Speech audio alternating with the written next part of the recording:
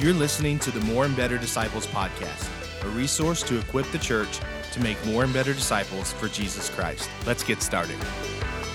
Hey, everybody, and welcome to the More and Better Disciples podcast. I'm your host, Keith Capps, here with Phil Kramer, lead pastor of Crossgate Church in Hot Springs, Arkansas. How's it going, Phil? Keith, it's that time of the year again, brother. It's the most wonderful time of the year. In many ways, that's true, and I'm not just talking about the resurrection celebration. That's right. You are on cloud 9 because you're coming off of a turkey hunt, right? Turkey high. Turkey high, that's right. And we're not talking about turkey coma, which is after Thanksgiving. Yeah, that's Thanksgiving, brother.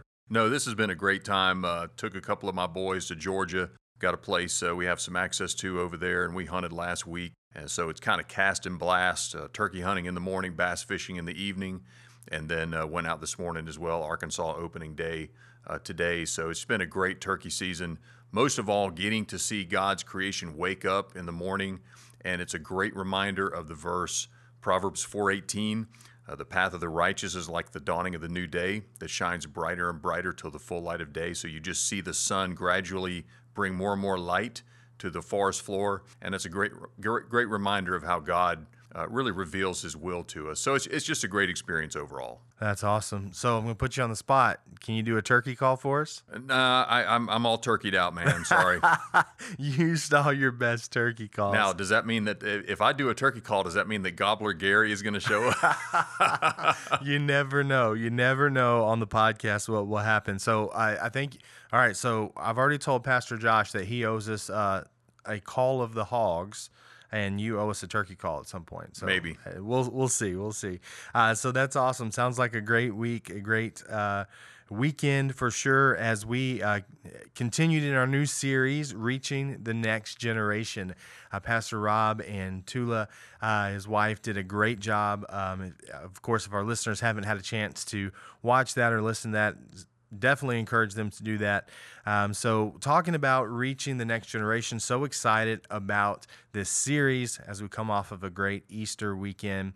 But you know what, Phil, at Crossgate, we talk a lot about the next generation. So, some people might be wondering, one, what do we mean by the next generation? But then also, why do we emphasize it so much? Well, first of all, to define next gen kind of depends on who you're talking to. It's kind of like, well, talking about the definition of the word old, what does that really mean? Different people have a different definition. Well, what we typically say is that the next generation is from the cradle to college, typically. Some people think more children, some people think students, some people think college. Really, I guess anybody 30 and under, I guess, and broadly we would say is part of the next generation. But it is incredibly important to emphasize this. And of course, we've often said we are a multi-generational church that leans into the next generation. We've got to be. We think about the promise that we talked about on Easter Sunday from Acts chapter 2. This promise is for you and for your children. It's a multi-generational promise. And so the reason why we emphasize it, it's really two-dimensional in a sense. First of all, it's biblical. But second of all, it makes sense, right? First of all, it's very biblical. We shared a couple of key verses on Easter Sunday morning about that multi-generational aspect. Genesis 17:7, where God says, "And I will establish my covenant between me and you and your descendants after you and their generations for an everlasting covenant to be God to you and to your descendants after you." Deuteronomy 7:9, "Know therefore that the Lord your God is God faithful, God who keeps covenant and steadfast love with those who love him and keep his commandments to 1,000 generations." Now that kind of sets the tone for a next-gen kind of multi-generational emphasis. But when you think about how that's unpacked in the Scripture, beyond just that generic emphasis, just for example, think about Psalm 145 that says this, "I will extol you, my God and King, and bless your name forever and ever. Every day I will bless you and praise your name forever and ever. Great is the Lord and greatly to be praised, and his greatness is unsearchable." And then verse 4 says this, "One generation shall commend your works to another and shall declare your mighty acts." So now you're actually seeing this active transference of the knowledge of God from one generation to the next. And then in a very practical way, Deuteronomy chapter 6, after you hear the great Shema, Hear, O Israel, the Lord our God, the Lord is one. At the end of that chapter, it says this: when your son asks you in time to come, what is the meaning of the testimonies and the statutes and the rules that the Lord our God has commanded you? Then you shall say to your son, we were Pharaoh's slaves in Egypt, and the Lord brought us out of Egypt with a mighty hand. And then at the very end, in verses 24 and 25, it says this: and the Lord commanded us to do all these statutes, to fear the Lord our God for our good always, that he might preserve us alive as we are this day. And it will be righteousness for us if we are careful to do all this commandment before the Lord our God as he has commanded us. So now there's this conditional aspect. I mean, there's this teaching. We're admonishing and encouraging and exhorting our children and whatever children are in our spheres of influence to follow the Lord. And yes, there is a conditional aspect. If you're faithful to God, kids, God is going to take care of you ultimately. But if you're not faithful, God will chastise you and he'll just leave you to your own devices. That type of thing. So there's multiple dimensions to this emphasis, this biblical emphasis. I mean, even just think of something as simple as Psalm 128, verse 6, where it says, may you see your children's children. There is a priority on the next generation in the Bible, whereas our culture today places priorities on getting bigger houses or nicer cars or fancier vacations or whatever else.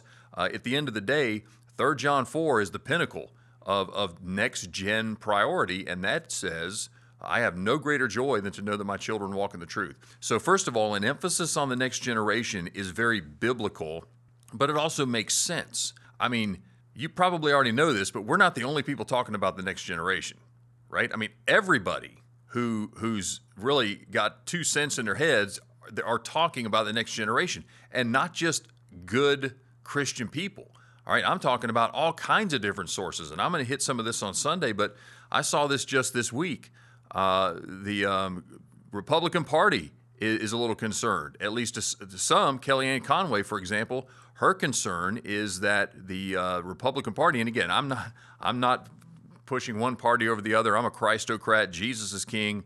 All right, but the bottom line is the Republican Party is saying, look, so many of these online influencers today are Democrats.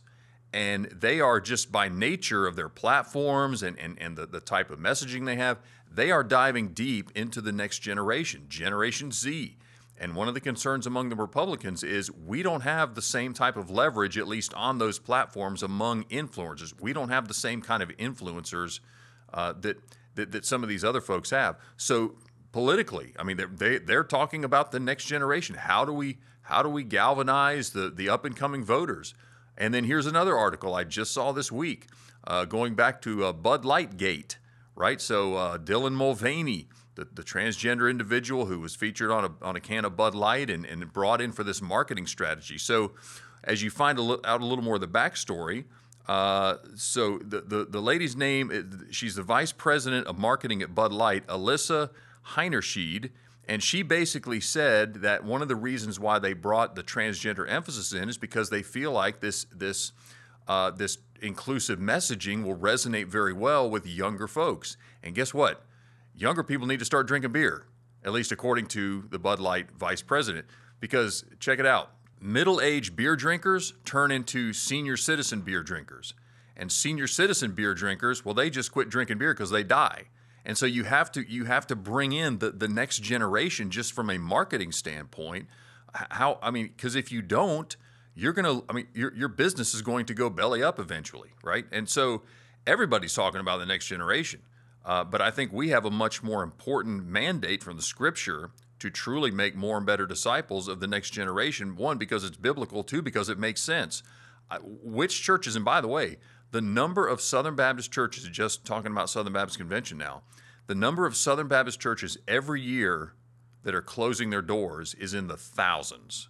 Thousands of Southern Baptist congregations will close their doors every year in the next several years, and that number is only going to accelerate. Why? Well, in many cases, it's because these churches have failed to lean into the next generation. And it's sad because if you don't lean into the next generation, your church is just sitting around waiting to close its doors. Yeah, it's such a great point. Obviously, we always want to ask the question, what does the Bible say? That's our first and foremost concern and the first question we ask. But then, like you said, from a sustainability standpoint, it just makes sense that we would reach the next generation, or we're not going to be around very long, right? So great points. Thank you so much for that. But that does beg the question, okay, we emphasize reaching the next generation. We understand that that's important, but whose responsibility is it really to reach the next generation? And some might say, listen, here at Crossgate, we have a full-time next generation pastor.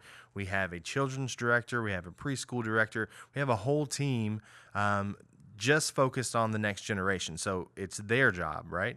And what about people who don't have kids or grandkids? Are they exempt? Do they just say, well, this isn't really a message for me? Well, that's a great question, because we certainly do have a number of people at our church who have children right here in our church. We are a young, certainly our church is on average much younger than the average congregation out in the in culture today. So first of all, I think it's important to note, yes, I think we can all agree that no parent or grandparent has the right to farm out or to sub out their responsibilities to make disciples of their children and grandchildren to the quote unquote professionals. Well, I'll just drop my kids off in church and let Pastor Josh and Miss Danielle and Miss Jessica take it from here. Obviously, I think any thinking person, unless they're just woefully ignorant of the Bible or intellectually dishonest, every thinking person realizes I have a responsibility. Now, that in many people's minds does apply to the children immediately in your house, right? Or in your immediate sphere of influence. Okay, so for anybody who's a member of the body of Christ, there is a responsibility and an opportunity to invest in the next generation and to make more and better disciples. I mean, you think about the number of children we have in our church, okay? And yes, it is definitely a blessing to be a younger church. And you only have to step foot on an older church's campus, a dying church, and walk into the area where they would have had a nursery or they would have had a preschool and hear no children. I mean, that is the sound of a dying church. And I guess if there's one good thing about it, no one has to volunteer in the nursery, right? I mean, if you don't want to serve in the nursery or preschool, there's plenty of dying churches out there that would love to have you. But the fact is that we have the next generation right in our church, and we have a lot of the next generation on our church. And so it's everybody's responsibility to say, how can I be of service to the next generation? Now, that's very different than if someone goes to Pastor Josh or to Miss Danielle or Miss Jessica and says, hey, here's how I would like to serve, versus going to them and saying, hey, how can I be of service to you? You tell me, give me something appropriate for who I am in my age in life and season in life. I would love to read a story to children. I would love to help check people in, anything to put a hand on the plow, in a sense, in the next generation. So that's really important, and I'm going to hit on that more in the series over the next several weeks. Just how we can all, regardless of biological children, adoptive children, whatever, under our roofs or in our immediate vicinity, we all have an opportunity to invest in the next generation. Yeah, and I love that you refer to it as an opportunity and not just a responsibility. While it is definitely an opportunity. And I will say personally that, the times that I get to go and volunteer in a classroom, in preschool, or in the children's ministry, the workers there are so gracious and saying thank you and what a blessing it is to them. But really, the blessing is mine. There's just such a blessing in getting to see these children, as Jesus comes alive in their hearts, and their excitement and their eagerness to learn the Word. So much great ministry happening, and it really is a great opportunity to be a part of that.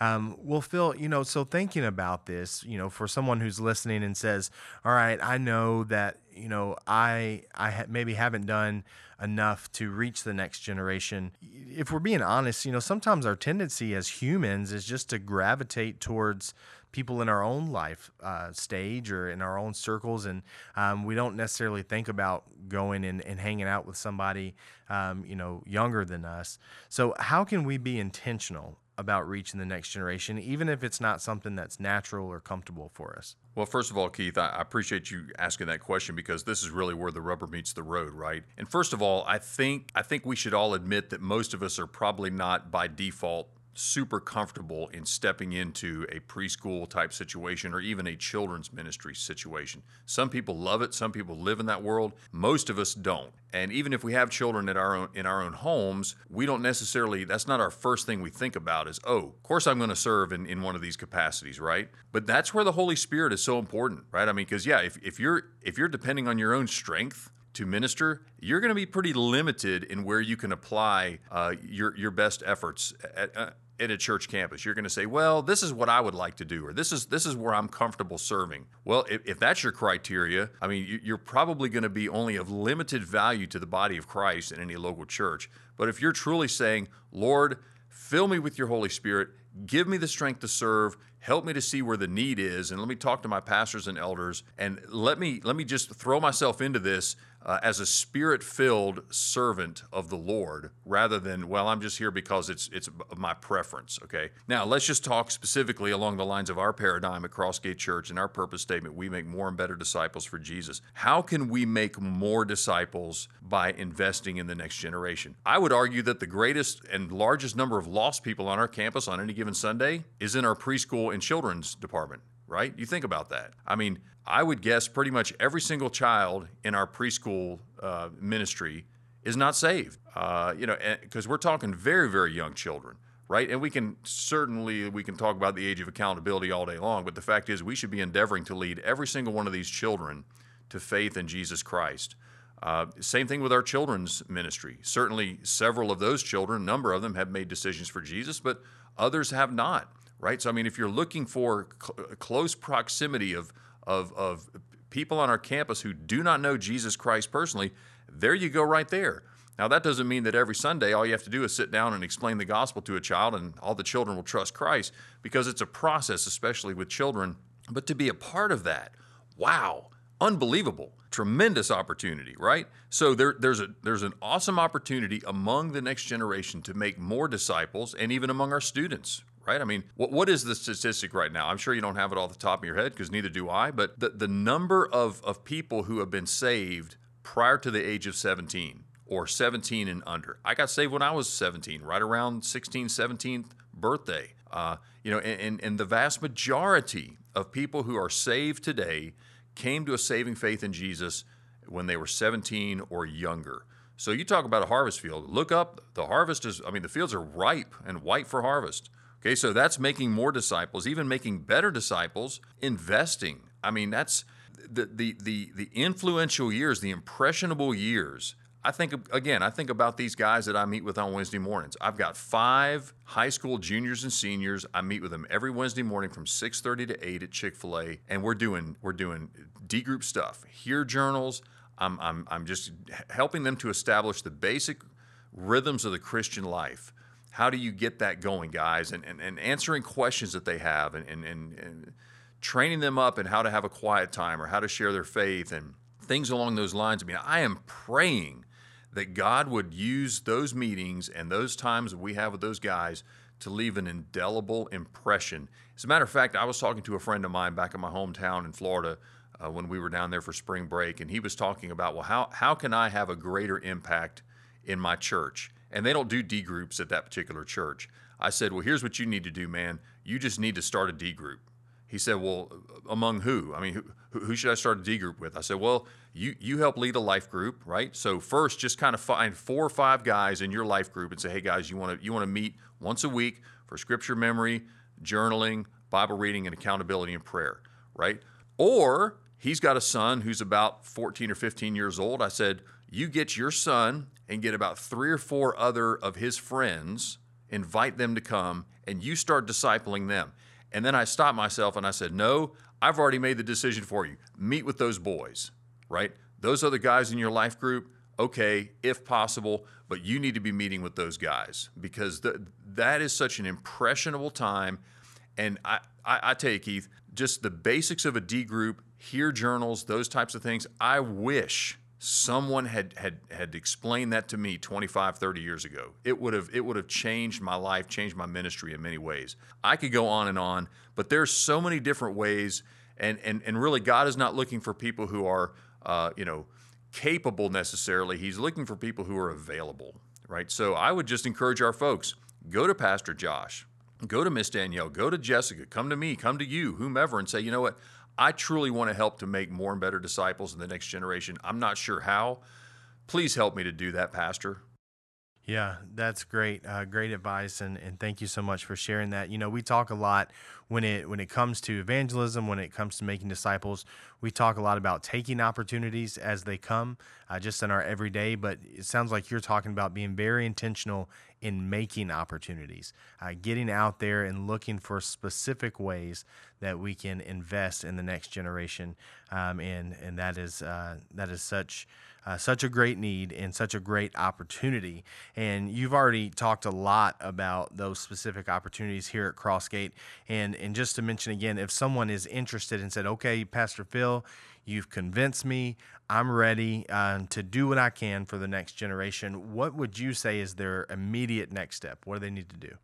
Well, again, they could go directly to Pastor Josh. They could go directly to Miss Jessica, Miss Danielle. Of course, so we're talking about our next gen pastor as well as our directors for preschool and children's ministry. They could come to you. They could come to me and just simply say, I want to do a better job of helping to make more and better disciples in the next generation. How can I do that with my own children or my grandchildren or whatever children in my immediate sphere of influence? Or how can I do that at Crossgate Church on our campus throughout the week? There are opportunities. And listen, I mean, again, we're not just talking about plugging people into jobs per se, right? Well, we just need bodies in preschool. We need bodies in children's. We're talking about tremendous ministry opportunities. And Wednesday mornings, I'll tell you, man, Wednesday mornings at Chick-fil-A has become probably just about my most favorite 90 minutes of the whole week. Yeah, you can't beat Christian nuggets and the next generation. Oh, absolutely. Well, chicken minis at 6:30 in the morning. It's chicken minis. That's right. Chicken minis and mini Christians. That's right. Absolutely. They go together.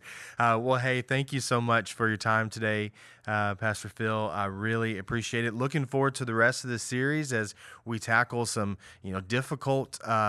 difficult things to navigate with the next generation coming up, and we talk about some resources. Lots of great things coming up.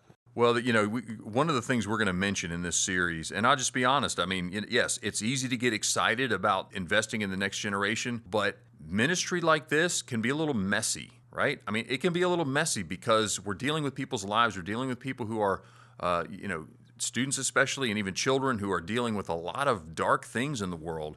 And raising godly children and making disciples can be a little messy, but it's necessary. As a matter of fact, we coined a word just the other day driving down the road with my family. I said, biblical parenting can be necessary, right?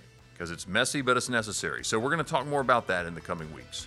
That sounds great. I'm looking forward to it. Well, hey, thanks again for your time today and looking forward to next week. Thanks, Keith. Take care. Take care. Thank you for listening to the More and Better Disciples podcast, a ministry of Crossgate Church in Hot Springs, Arkansas. To learn more, join us on our website, crossgate.org.